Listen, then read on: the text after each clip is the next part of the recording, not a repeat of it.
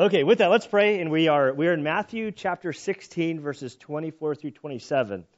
We are continuing along through the Gospel of Matthew.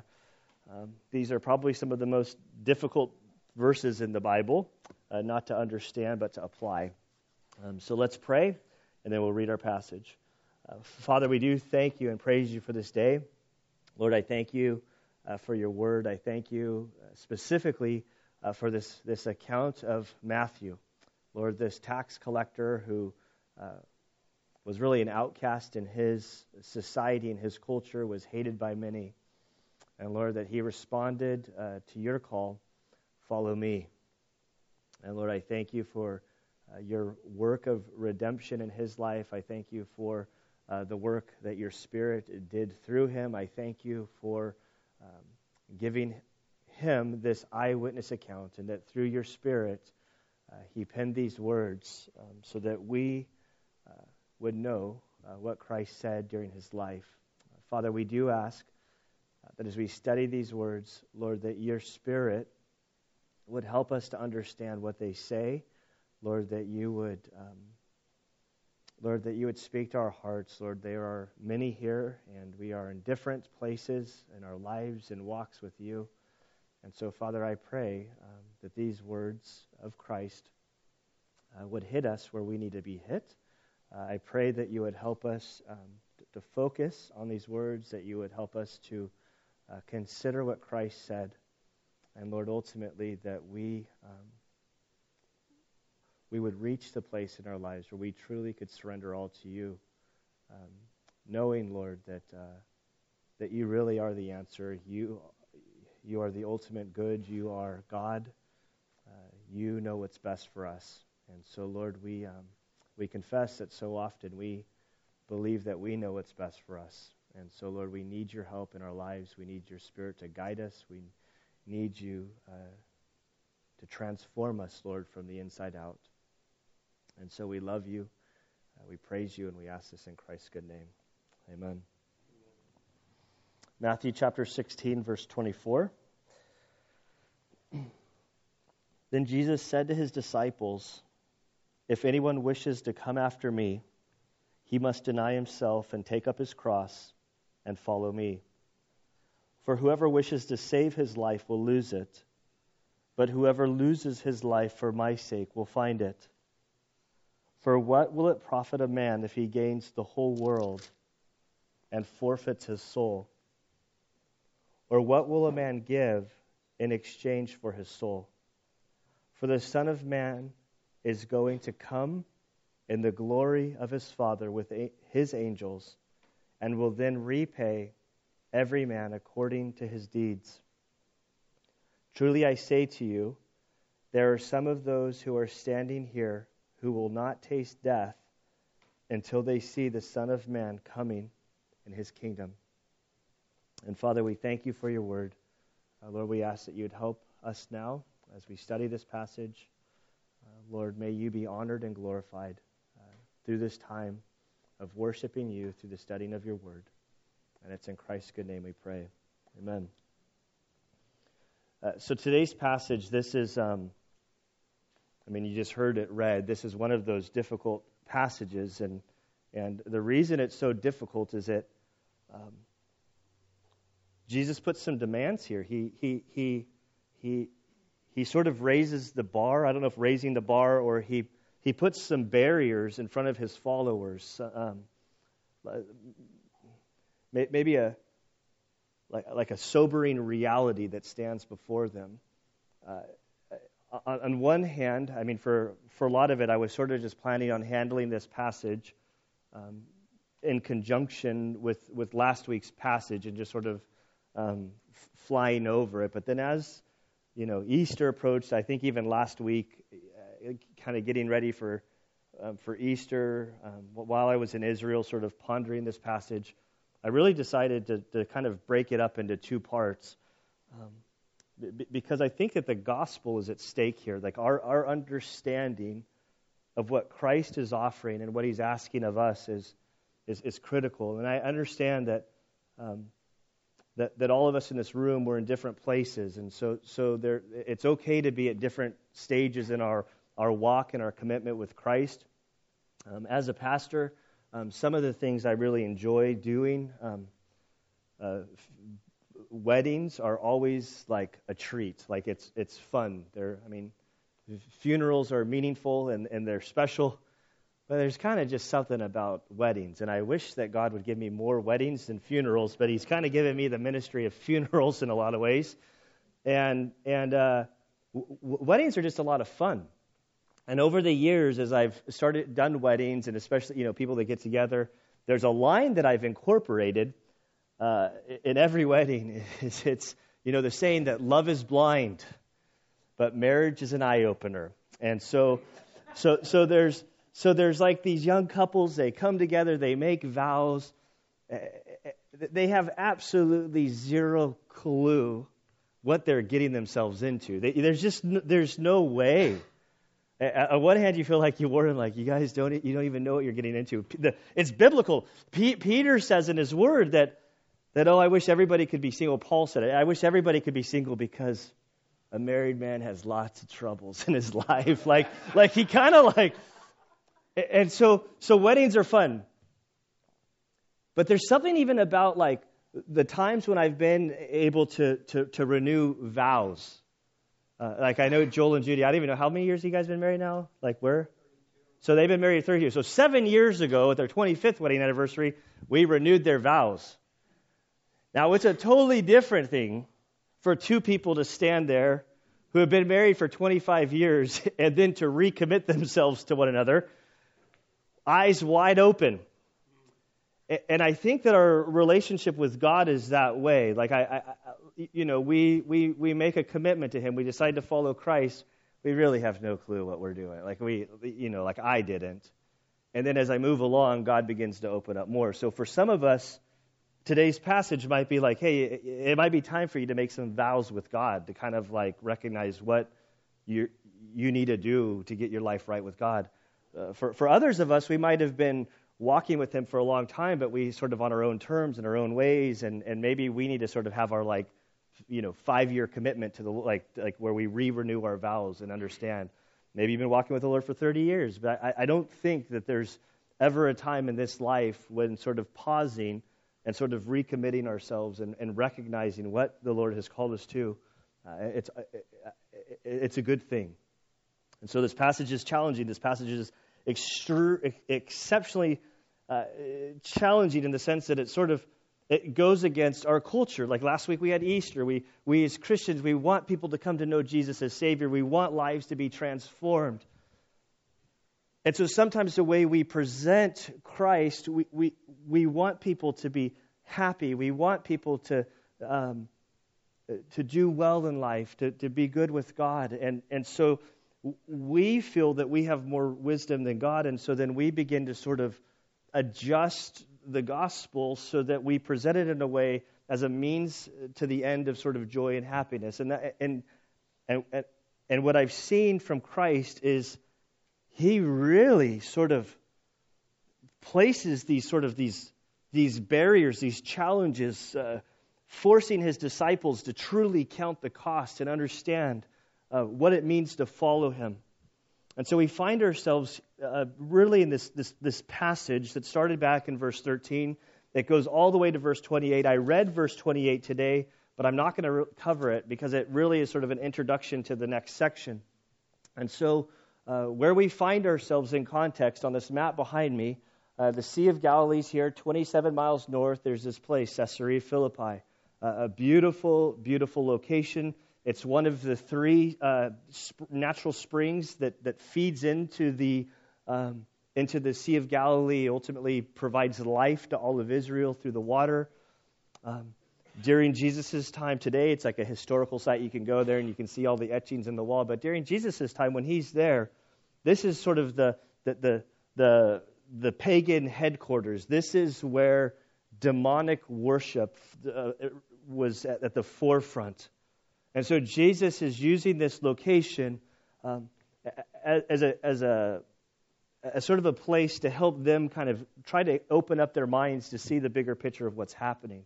And in verses 13 through 20, and not to redo that sermon or to go all the way back, Jesus begins sharing with his disciples, challenging with his disciples, questioning his disciples, sort of drawing out from them who he is. He asks, who do people say that I am? They give all of these different answers. And he sort of nails it down. He says, well, who do you say that I am? And then it comes out that you're the Christ. You're the Messiah. And Jesus says, you have that right. It's correct. He says, don't say this to anybody. And then from there, he transitions in verses 21 to 23. And we read that from that time, there's a shift in the teaching of the Gospel of Matthew where Matthew shares with us that Jesus is, the whole emphasis of his teaching has adjusted. If we were to go back to Matthew chapter 4, verse 17, it says, from that time Jesus began to teach of the kingdom of God, proclaiming that the kingdom of God was at hand. Now we get to chapter 16, verse 20, and everything begins to shift. And the shift, the focus seems to be towards his disciples, helping them to understand the gospel. That he must go to Jerusalem, that he must be crucified according to the scriptures, that he must give his life as a sacrifice for our iniquities so that payment could be made, so that ultimately we could have a relationship with God. But when he says this, and he speaks of his death, burial, and resurrection, it was more than the disciples could handle. It's not just, it's so easy to sort of isolate Peter. Peter was just sort of the spokesman. They all would have had a hard time with this teaching. But Peter's just the one who spoke up. Peter just happens to be the one that we have for all of the thousands of years so far as recorded of his sort of, he went from nailing who Jesus was, that he's the Christ, to then saying, Lord, may this never be. You can't do this. You can't be killed. And Jesus says, hey, get behind me, Satan. Like, it has to be this way. And here, like, their poor brains. Like, how he just revealed to them that he's the Messiah. And so the Messiah who's to reign and to rule and to, how does that fit with the suffering servant of the Messiah that would give his life? That he would be crucified in this shameful, terrible way. And so we come into the third part as Jesus last week, this is all just one setting. He's gone from sharing with them that he's the Messiah to then explaining to them that as the Messiah, he has to go, as Isaiah 53 states, that he had to go to make this sacrifice ultimately for his creation, so that we could be made right with God. And then he continues here, and he says, then Jesus said to his disciples, if anyone wishes to come after me, he must deny himself. To deny himself and take up his cross and follow me. These are some difficult words that he said. Now, we can't take this out of context. Jesus has just said, I'm going to the cross. This is the direction that I'm going. And if you desire to follow me, where am I going? Where's he going? He's heading to Jerusalem. He's going to the cross. He's leading the way. He's leading by example. I came from a culture where, different from the other military, like most military branches, they have officers, and the officers sort of dictate to the enlisted swine. I was enlisted swine, so hey, you go do this, fight the battles, and I'll be back here by death staying safe. But I came from a culture in the teams where our officers led from the front, that they were the first ones in the door. That we were following them. And so here Christ is saying, I'm going to do this. And if you want to follow after me, this is the path. And I think that the idea of us picking up our crosses, it's hard for our culture because we think that we're so wonderful, right? Like God should just pardon us. Like the world revolves around me as far as I'm concerned, because that's how my eyes see everything. And so I'm a pretty good person. In fact, I'm like the most awesome person I know. Like, I know how to eat food the right way. Like, you guys all like it bland. I make it perfect so that it tastes just right. And we tend to see the world as it revolves around us. But Jesus is beginning this, hey, the world doesn't revolve around you. Your sin is actually pretty bad. Like, it's easy to justify your own sin, but you need to understand how foul your sin is. And so he starts applying pressure, and it's difficult. And I think a lot of churches have a hard time presenting the gospel with the clarity and with the words that Jesus used, because these words are difficult. That I'd rather present the gospel to you sugar-coated and an easy pill to swallow. That it's sugar and spice and everything nice. And guys, if you just trust in Jesus, everything's going to go great for you. We'll tell that to a person in a Muslim family in the Middle East, that if you give your life to Christ, do you think everything's going to get better for you in this life? Maybe not. Probably not. Eternity-wise, yes. Soul-wise, yes.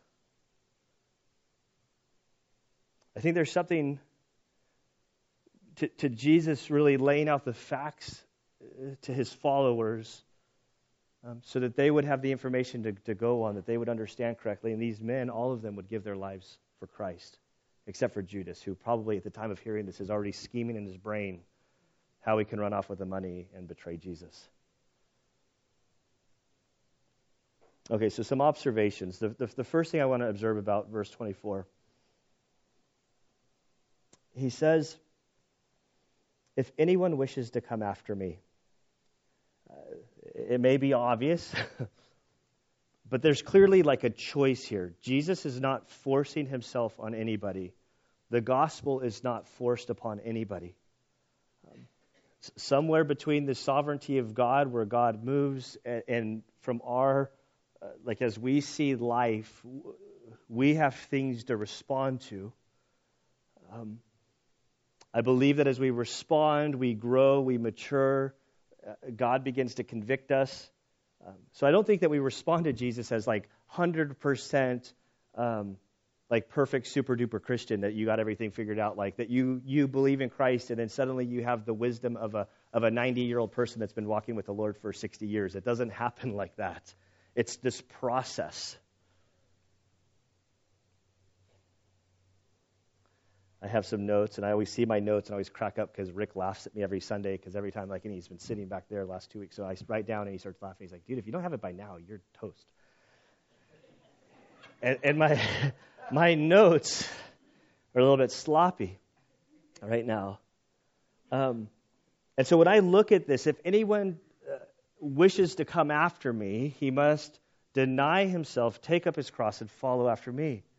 And I think of where I am now compared to 20 years ago when I initially made the decision to follow Jesus. Like, I'm still being convicted in the same matter. I'm still wrestling through things in my own life. But I'm wrestling through different things today than I was then. And so there's this journey. So I'm okay with sort of presenting the gospel like in increment. I don't know if that kind of sounds wrong.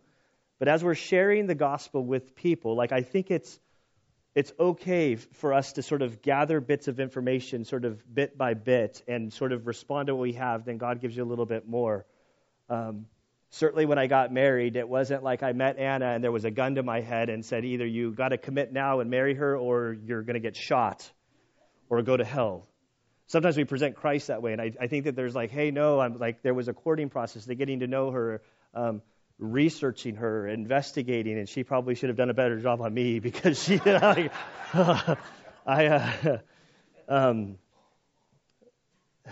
you guys laughed way too hard on that one. Where was I? I'm terribly offended. No, I'm not. It's true. It really is true. But I'm thankful for God's grace and how He allows us to sort of, He introduces Himself to us. He shows us His faithfulness. He shows us His grace so that we respond. And then as we get to know Him and really, it's like a married couple that you have your initial vows. But then 20 years later, when you sort of renew your vows, if you renew your vows, there's sort of like this, when you make those commitments then, there's so much more depth and strength. And I think that God sort of works this way in us. Not saying that salvation comes in bits and pieces. Like once it's a choice we make.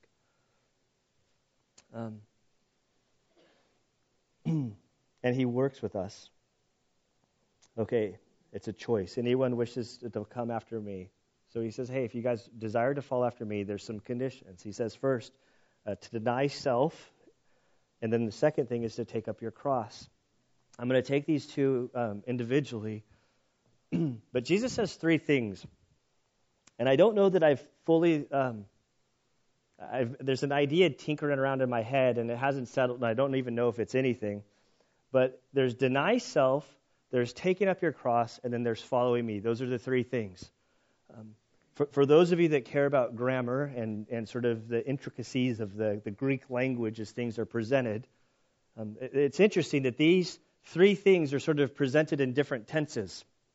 The first two are presented in an aorist imperative, which sort of means it's a simple action. It's sort of like this one-time sort of, the one-time sort of implication sort of with lasting results in some way, or a command for like a simple action, in contrast with a present imperative, meaning that it's sort of like this command to continually repeat it. And you can't take this too far. Following Jesus is sort of the present imperative. Sort of it's this idea of, like, if you're going to follow him, it's like this is like you got a daily, it's this continual thing. There's something about the denying self and taking up cross, and I can only go so far because there's other passages where Jesus says, hey, pick up your cross daily and follow me. But for the two or maybe one of you that cares about that, you can research that and maybe tinker with it some. But he says the first thing, you have to deny yourself. And this isn't sort of the idea of denying myself of like, well, I really like Peterson's donuts. And so I'm going to deny myself donuts for 6 days a week, and then on one day I'm going to have the cheat day, or whatever it is, that we're like limiting things to ourselves. That's not the implication here. The idea is that you are denying you. Like you're no longer numero uno in this world. Like you recognize that it's about him. And you're not even, I don't even know if we're second, whatever. Well, the Bible doesn't really place first and seconds. It's just like, it's no longer about me, it's about him. The self is no longer the priority for basing decisions. It's no longer about me, it's about God. God, what is your will in my life? God, what is your desire in this decision and how I live, how I'm my married life, how I'm with my children, how am I with my place of employment, how am I with my neighbors, how am I in all of these areas? What do you want of me? And remember, what is the last thing in this same context? What Jesus said to Peter. He said, you don't have God's interest in mind, you have man's interest in mind. So I think there's this, it's no longer about you. If you want to follow me, you need to deny yourself. It's no longer about you. Which totally cuts against the American dream, which is really difficult for us. That's just me that's just free of charge. That was me kind of struggling with that. It's hard. Like this whole concept. And I don't think it's something we get overnight. This is like a lifetime. He goes on to say, take up your cross. And we think back, like, well, for us, like the cross, I think of a cross, like I'm not even going to look around. I can't really see right now. There's too much going on in my brain to look around and focus on what I'm seeing. But I'm pretty sure there's people in this room that have crosses as jewelry, that our houses are decorated with crosses. It's become this sort of, and maybe, I don't want to say, for some it might be a good luck charm. There's definitely some in our culture who have taken the cross and it's a good luck charm. It's not an offensive thing. This is a repeated lesson. This clearly is important to Jesus. If we were to go backwards to Matthew chapter 10, verse 38 and 39, those two verses are almost identical to what he repeats here at Caesarea Philippi. So this whole idea of denying yourself, taking up your cross, following after him, this mattered to Jesus. Now the cross, what was the cross to them? See, during that time, if you went to Jerusalem, you go to Jerusalem today, you can go to all the jewelry shops. There's like beautiful crosses that you can buy, from like big wood ones for your church to your house to necklaces to all there. I mean, you want a Catholic version with Jesus on it. You want a Protestant one without Jesus. It's all up for the grabs. You could spend from 50 cents on a cross to like $10,000 on some of their crosses. It is beautiful artwork. But during the time that Jesus spoke this, I don't think you'd find any crosses for sale in jewelry shops. And I'm trying to, in my mind, what's the best picture that we have? Some have said an electric chair, but really, I don't like. I think I've watched a couple of movies where there's an electric chair. It doesn't really bring out any sort of revulsion in me. It doesn't but this, the cross was the most horrible form of execution. It was reserved only for men. It served as the purpose to let the people know that Rome was in authority. Picking up your cross and carrying it, that was part of the punishment. It wasn't just for the convenience of the soldiers, you carrying the crossbeam to your place of execution. It was a way of what you were saying, what Rome said that it was saying, is that you were subjecting yourself to Rome's authority, and you were saying Rome is right, and I am subjected to their decision, and by carrying my cross, I'm consenting to the claims that Rome is making about me. They were often stripped naked in a public place for a slow, miserable death. And the closest thing I can think of to me, in our culture today, the thing that makes me sickest, that just kind of seriously, I don't even know how I would handle it, is those orange jumpsuits. Year ago, those Coptic Christians, however many of them, filed out on the beach in their orange jumpsuits to have their heads chopped off and recorded. So now I see any video with an orange jumpsuit in ISIS, it's like those are dead men walking. It's like there's no way out. And so I kind of read this, if Jesus said to his disciples, anybody wants to come after me, he must deny himself, pick up his orange jumpsuit, and come along. I mean, you're surrendering to him. He's going to his death.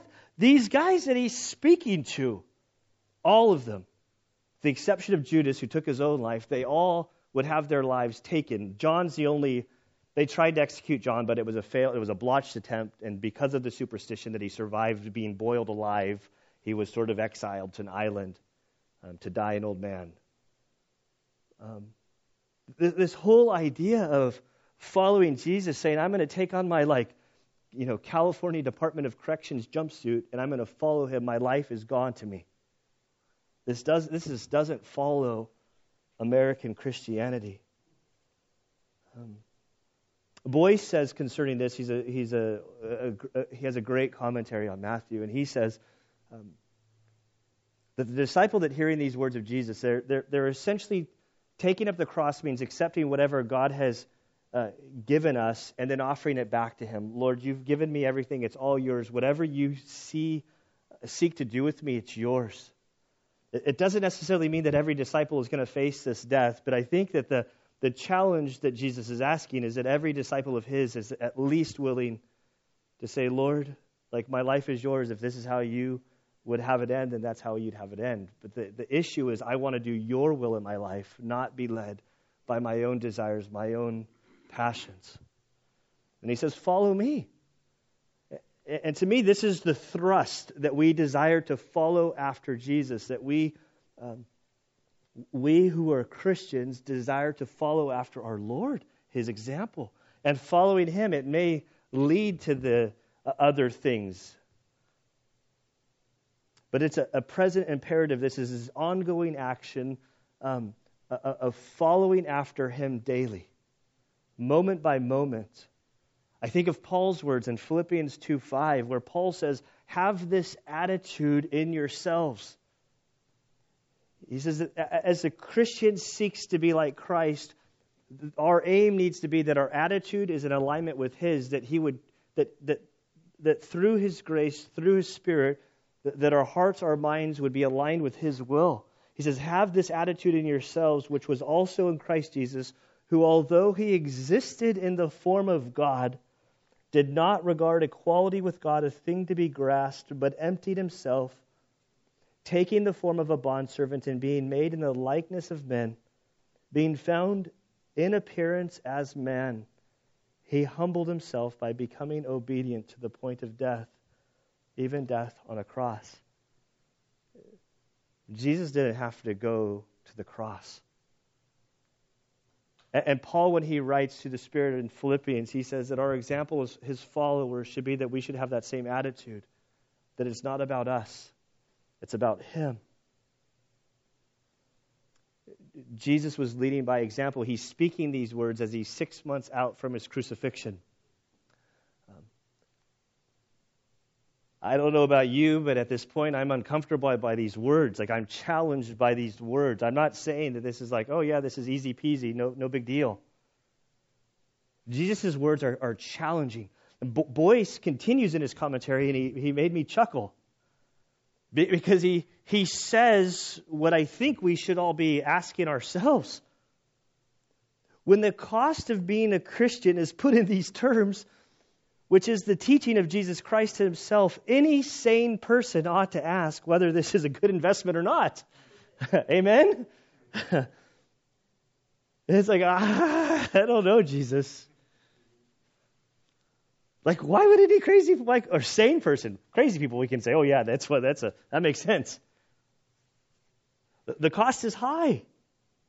Is what we get out of it worth what we put in it? Jesus seems to have been aware of that question, for he follows his demand for cross-buried and 3 strong incentives for his disciples for doing just that. So he says to them, they're challenged. Remember, this is coming off the heels of Jesus said, I'm going to Jerusalem. I'm going to give my life. I'm going to be executed. I'm going to die. I'm going to be raised on the 3rd day. Peter says, come with me, Jesus. I need to kind of correct you on this. Lord, it's bad PR what you're doing here. No, God forbid it that you die. And it's from that Jesus says, listen, if you want to follow after me, you need to deny yourselves, you need to pick up your cross, and you need to follow me. And it's like, that cost is high. But then Jesus is going to sort of give some supporting reasons why this is reasonable. He says, "Forever who wishes to save his life will lose it. But whoever loses his life for my sake will find it." For simplicity and translation reasons, just as we go through verses 25 and 26 in the New American Standard, in verse 25 we see this word life. Whoever wishes to save his life, but whoever wishes to lose his life for my sake will find it. So life is used there twice. If you go into verse 26, the word is used soul. In the Greek, it's the same word. And the word is suke, which is sort of, the literal explanation of this word is the soul, the part of the person that includes the personality with all its demands and goals. It's essentially the sum total of who you are is this word. So your flesh, your emotions, your mind, your spirit, everything about who you are is this word. It's the most precious thing that you have as you're born, as you're like just from a human perspective. It's intrinsic within us, apart from Christ. This idea of self-preservation. I think it's why, especially suicide is so hard for survivors to deal with. How could an individual do this? And I mean, that's not a part of anything that I'm trying to convey here, but that's pain. Suicide has touched people in my life, but the idea is Jesus understands how valuable our lives are to us as individuals. And he says, "For whoever wishes to save his life will lose it, but whoever loses his life for my sake will find it." And this is a total paradox. It doesn't seem to make sense. It's like saying if you want to go up, then you need to go down. It doesn't compute. When I read this, in many ways, when I was in the SEAL teams, over the course of the 12 years, one thing that I always, or towards the end, or maybe midway through, that I started to notice is that we were always asked to do things that were sort of, by normal people's standards, were sort of crazy and dangerous, but they never seemed crazy or dangerous to me at the time. And as we were doing things, what I started to notice is that if an individual around you who was like a good operator suddenly started to have fears or worries about hurting themselves, like if they're suddenly in their mind, they're like, I'm worried about getting hurt, and their number one aim was to sort of preserve themselves so they wouldn't get hurt. It was almost like it became self-fulfilled prophecy that I can't tell you how many times that a guy would end up like either fatally hurting himself or breaking a leg or something like just pretty catastrophic. And it's like, oh, it's just sort of like, and I realized, like, for me, that was part of the, hey, I know that I'm out of this game. I got to get out, because I started to like be so worried about getting hurt. And it's like, when you're trying to like preserve your self-well-being, then what happens is you end up getting hurt, because like the very thing that you're trying to do, you end up like, I see this in marriages. Like, all they want is a happy marriage, but the way to do it, they're just going to fight it to the death. And it's like, well, that's not how you do it. Like, yeah, you got to have to submit yourself to each other. Well, that's not what I want. I want my independence. It's like, okay, well, you can go with your plan, but it's not going to work out for your good. God says this. It doesn't seem the way to joy, happiness, and peace within a marriage, but that's his plan. And here he says, if you want your life, the way to actually experience life is to lose it. But if you're trying to preserve your life, if you're going after everything in this world for the sake of your self-preservation, you're not going to save your soul. In the last 2 weeks, I've been listening to a book. I've read it years ago, and now I'm listening to it with Grace and the family.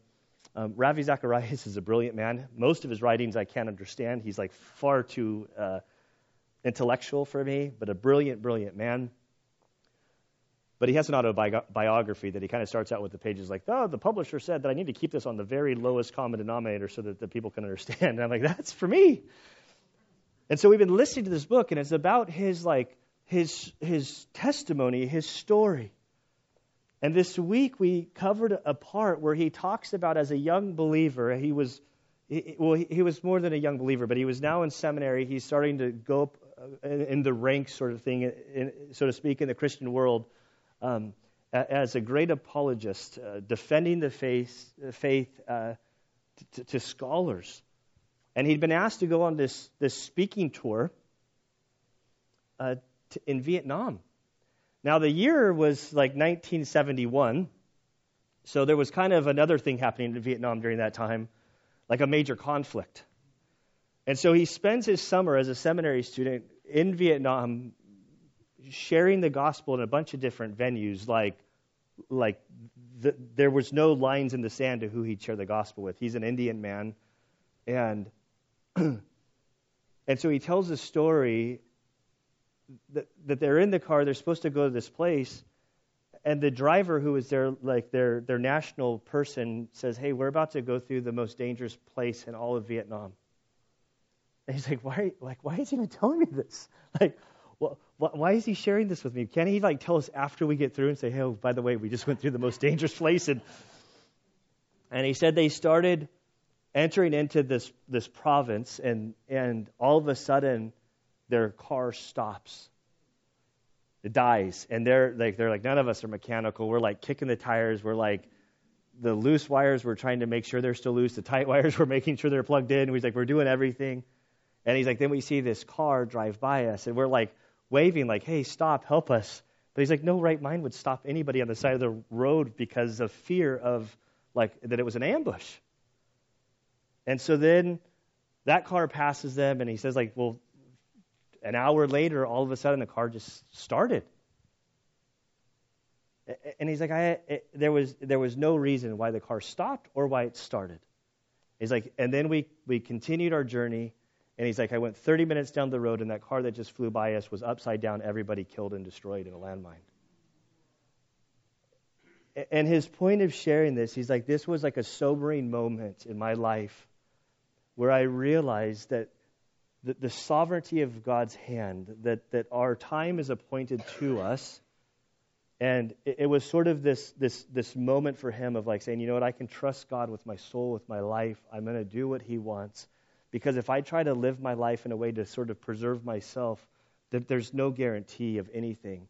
The safest place for me is to be in God's hand, because God's my creator. He created me. He's numbered my days. He knows how long. And so if I want to truly experience life, I just need to walk in the wake of his will. The wake, for those of you that are not boating people, you have a boat, there's a wake behind it. If you're there, it's safe. And so he's like, it was sobering. He's like, if God wants to take my life while I'm sleeping, he can. If God wants to preserve my life in a plane that's 30,000 feet in the air that blows up, he can save my life. Like, it's not... And so I think what Jesus is pointing to them is like, I'm asking you to follow me. I'm asking you to in your mind, surrender your life to me. The reason I'm asking you to do this is because ultimately I'm your creator. I'm the one who formed you. I'm the one who's given you life. I'm the one who knows what's best for you. So trusting me with your life is a good investment.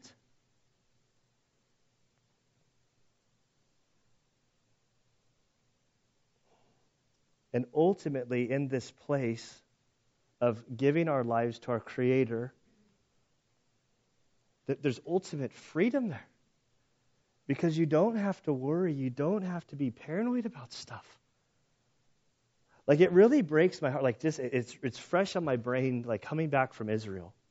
Like, how many Christians are so afraid to live for fear that their little world might implode. And it's like, guys, your world is in his hands. He can implode your world right here in Valley Center in the safety of your own home. And so if he's leading you somewhere, don't allow fear to like stop you from living for him. He goes on to say, and he asks the greatest, the ultimate of all hyperboles. For what will it profit a man if he gains the whole world and forfeits his soul? Same word as the word life. Or what will a man give in exchange for his soul? This reminds me of one of my favorite games. I don't play it anymore. When I left the team, so sort of the game died to me because people are different in the real world. But one of my favorite games in the teams was the game, how much to do this, the kind of game. I don't know if there's an official name on it. But a group of guys, we'd be like on a helo pad, 200 feet up in the air, out at the sea on a where the oil comes up. Hey, how much for you to jump off this thing right now? Kind of like, I don't know, maybe $5,000, maybe 10. And then, so we'd have all, you name it, stupid things like this. And every now and again, it'd be like, hey, how much to jump off this oil platform? I don't know, $500? We're like, I'll pitch in 20. Hey, we got $500. Oh, man. Some of the stupid things guys will do for like little things like this. Most of the time, the stuff was so outrageous that the cost was too high. But every now and again, some guy would lower his price just if it was a new guy. And we'd say, oh, we were just joking, man. We're not paying you that money. I'm sidetracked here. Okay. Jesus asked the question. Like, if you could gain the whole world, like if you could have everything, would that be worth your soul? It's hyperbole. He's not saying that any human being can actually do this. Or, if the devil said, I'll give whatever you want for your soul, how much would that cost? $50? $100? Ferrari? Nice house? Pretty wife? Some award in your sporting event? NFL player? Basketball player? I don't know. You name it. Like, what is it? That's his question. He's flipping on, like there are two teams here. There's the evil one who prowls around like a lion, the scriptures tell us. And then there's God. There's Christ, the Messiah who's fulfilled all of this prophecy. And he said, what? Like, is it worth it? Like, is it worth sacrificing your soul for a good job? For a while? Like, God may give you these things, but are you willing to sacrifice the most important thing you have, the condition of your soul, for the things of this world? And the older I get, the faster I realize like this life is going. And I think I must have been tired yesterday. I was up at like 4 and I was out late and I had to go to this banquet. And I'm driving down the 76 at like sunset time. And it was like a movie, like the sun was there, the sky was like golden, and it was like, And you can see all the little flickery things in the sky like dust or whatever. I just remember having this moment thinking, man, God's given me another day. Like, this is just beautiful. I feel like I'm running out of these days. Like, I feel like I have less of these ahead of me than I had behind me. And I better start appreciating these days. And how did I get here? Oh, yeah, because our life is so short. Like, in light of eternity, our life is like that. Solomon says it's like a fume. We're having the seniors lunch, and I'm not trying to put him on a spot, but I don't care. You talk to the oldest person that you know, and you say, hey, does life just seem like it's dragging on? Oh, it goes by like I'm like a young person inside. What happened to my dad says all the time, he said, I look in the mirror and I don't even know what happened to me. Because on the inside, I'm the same person, but on the outside, it's passing away. And Jesus is saying, in the light of eternity, like, is it worth it? Jim Elliot, for those of you that don't know who Jim Elliot is, like, I think it was in the 50s. He was a young man that went with a group of missionaries down to Ecuador to reach the Auca people. These are a people who, basically any outsider that went in there, they killed them. They were killing each other. They one of the most violent people in the world. And they decided that they were going to go there to reach them. And Jim Elliot, in his journal from college, profound young man, like his writings, I believe it's The Shadow of the Almighty is the name of the book. And it's just his journal about things that God was teaching him. And one of his most famous quotes, I'm sure as he faced opposition as a young man, why would you go to these people? Why would you do this? And one of his quotes is, he says, I'm going to read it twice so that we can kind of take it in.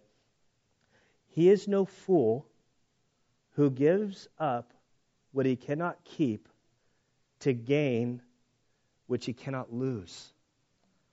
This is like a 20-year-old kid that wrote this. He is no fool who gives up what he cannot keep. The idea of giving up your life, you can't keep your, you are not in control of your life. I don't care if you drink bottled water. You're not going to extend your life if God doesn't want your life extended. He is no fool who gives up what he cannot keep to gain which he cannot lose. Our souls with our Creator, you can't lose that in Christ. There is nothing more valuable to you than the final disposition of your soul. And I strike that. I want to sound very courtish. That's actually my notes. Because I was writing that, I said, the final disposition of your soul, and I caught myself, and I started thinking of my soul like it's then, like it's when I die. But the reality is it's now, it's present tense. There's no greater thing than you have than the disposition of your soul with God right now. It's all you have is right now. You don't even have yesterday, you don't have tomorrow, you have right now. And God wants to give us life now in Christ, our soul, that we would be placed in Him, secure, washed new, cleansed. And then Jesus goes on to say future. So what he's about to say in verse 27 is a future prophecy. So there's two prophecies in this whole context. For us, one of them we look back that has been fulfilled. This one, we're still looking future. This one hasn't happened yet. So the first one is Jesus says 6 months before his death, I'm going to Jerusalem and I'm going to be killed at the hands of the scribes and the elders and I'm going to be buried, I'm going to rise again. We look back to that. That's happened. There's all sorts of evidence. Grab a case for Christ. The evidence is there supporting what happened. But then he goes on to say, for the Son of Man, speaking of himself, is going to come in the glory of his Father with angels. So now he speaks of the second coming, which is what I think the disciples had in their mind. They looked beyond the death, burial, and resurrection to this prophecy that's in the Old Testament, that the Messiah is going to come with this iron fist to reign and to rule. He says the Son of Man, the Messiah, is going to come in the glory of his Father with his angels and will then repay every man according to his deeds. This is a sobering statement. And I think that this is a statement that I think, in the Christian mind, it can be difficult. Because salvation is a gift of God. There's no undermining of grace. There's no undermining of of your relationship with God is not contingent on your works. Your relationship on God is contingent on the cross and how you handle the cross. We're told if you believe in the cross, if you believe in the gospel that Jesus died for you, we're told that you're sealed by the Spirit, you're safe, you're secure for eternity. Period.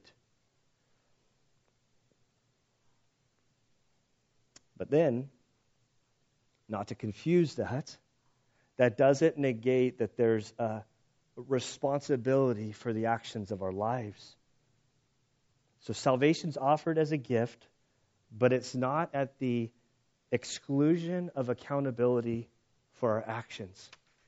A couple famous verses that everybody knows, Ephesians 2:8-9. I think every Awana kid knows this. For by grace you have been saved through faith, and that not of yourselves, it is the gift of God, not as a result of works, so that no one may boast. Period. You're not saved by works. It's by faith. It's through God's grace that we stand redeemed. However, there's a verse 10 that follows. Paul's made his case that you're saved by faith, period, or by grace through faith. But then he goes on to say, for we are his workmanship, poema. It's like this beautiful poem that God is the ultimate craftsman who's created you for a purpose. Created in Christ Jesus for good works, which God prepared beforehand that we would walk in them, that he's created you to serve a purpose. You have a role if you're a Christian. Everybody has a role, a purpose. Like God has died. But if you're a Christian, God, he's gifted you, he's called you, he's placed you into the body of Christ. You're needed in the local church to serve out the gift that he's given you. It's a part of your growing, your maturing, and walking out this life that he's given us. Paul writes again in 1 Corinthians chapter 3, verses 12 through 15. He speaks of the future day of judgment. He says, now if any man builds on the foundation with gold, silver, precious stones, wood, hay, straw, each man's work will become evident. For the day will show it, because it is to be revealed with fire. And the fire itself will test the quality of each man's work. There's the work word again. If any man's work which he has built on it remains, he will receive a reward. If any man's work is burned up, he will suffer loss. I want to pause there, but I'm going to come back. Don't lose your place. So Paul says, hey, at the end of your life, we're going to stand before Christ. He's going to examine our life in Christ, sort of our works. There are things that we will have done in our life that are built upon Christ, that are good, that are pleasing to the Lord, and those things will remain. Everything else will be burned away. That's good news. And he goes on and he says, if any man's work is burned up, so speaking of things that have been burned up, he will suffer loss. So it could be that you came to Christ and there's nothing else good in your life, and for their whole life, there's not one little thing. He goes on to say, but he himself will be saved, yet so is through fire, that the individual, that the work of the cross was sufficient, even if nothing else survived. I always think of that one movie, Back in Time or whatever, what's it? Back to the Future, where the guy comes singing out and his hair's all smoky. I kind of feel like that's how like maybe I'll enter into heaven, or some of us will enter in. I'm like, I made it, but nothing else still left. You know? And so he's pointed to them like, listen, your life, your actions, this matters. And then he goes on to say, truly, I say to you, there are some of those who are standing here who will not taste death until they see the Son of the Man coming in heaven. And then they're going to move on. The next passage, we're going to go 6 days later. What I think Jesus is speaking of, that Peter, James, and John, they're going to stand there on Mount Horeb, I believe, and they're going to see Jesus transfigure himself, where his glory will be revealed. Powerful stuff. So what I'm going to end with is, I do think that deciding to follow Christ, there is no greater decision that you can make in your life. I'm encouraged that the Scripture that Jesus calls an individual to examine, to question, to investigate. I don't really believe in just blind faith, like, oh, you just got to take it by faith. No, like, that's evolution. There's like, I don't have time to go into I think it takes more faith to not believe in God than it does to believe in God, and the evidence is that Christ is left behind. And I think that giving to receive Christ, it means that you're also offering your life to him. Like two people that are standing there at the altar to get married, and one says, yeah, I'm going to give you everything that I have. The other one says, I'll take the fire insurance, thanks. Let's do this. What kind of marriage? That's not like, Christ has given everything for us. It's beautiful. All to him I owe. I'm going to end with some words of Paul in Galatians chapter 2:20, which I think Paul, this man who was a great persecutor of the church, he came to know the risen Christ. From the risen Christ, he began to understand his cross. Then he knew his sufferings. If you follow Paul, like Ravi Zacharias says, if you follow Paul's explanation of the gospel, he goes in reverse order because that's the order in which he came to know Christ. It's sort of fascinating to me. It has nothing to do with what I'm talking about right now. So Galatians 2:20, Paul writes, I have been crucified with Christ, and it is no longer I who live, but Christ lives in me. And the life which I now live in the flesh, I live by faith in the Son of God who loved me and gave himself up for me. And Father, I do thank you and praise you that Jesus came to earth. Lord, I thank you that he lived a perfect life, that he lived without sin. Lord, that he set the example for us. Lord, I thank you that he made a way by the cross, Lord, that we could come into this relationship with you. And Lord, it's so easy to come to the gospel sort of with the intention of wondering what's in it for me and what do I get out of it, and that there's no cost, and we just want the free gift. And Lord, we thank you that your grace gives eternal life based on this sort of grace. But Lord, I pray that you would help us to understand these words of Christ, that you would, Lord, help us to examine our own lives and the call of Christ to deny ourselves, to pick up our cross, and to follow him. Father, I pray that you would help us to respond to you, to your grace, Lord, in love, that we would, out of love, out of gratitude, that we would respond by really giving you all, because there's really no other place for us to go.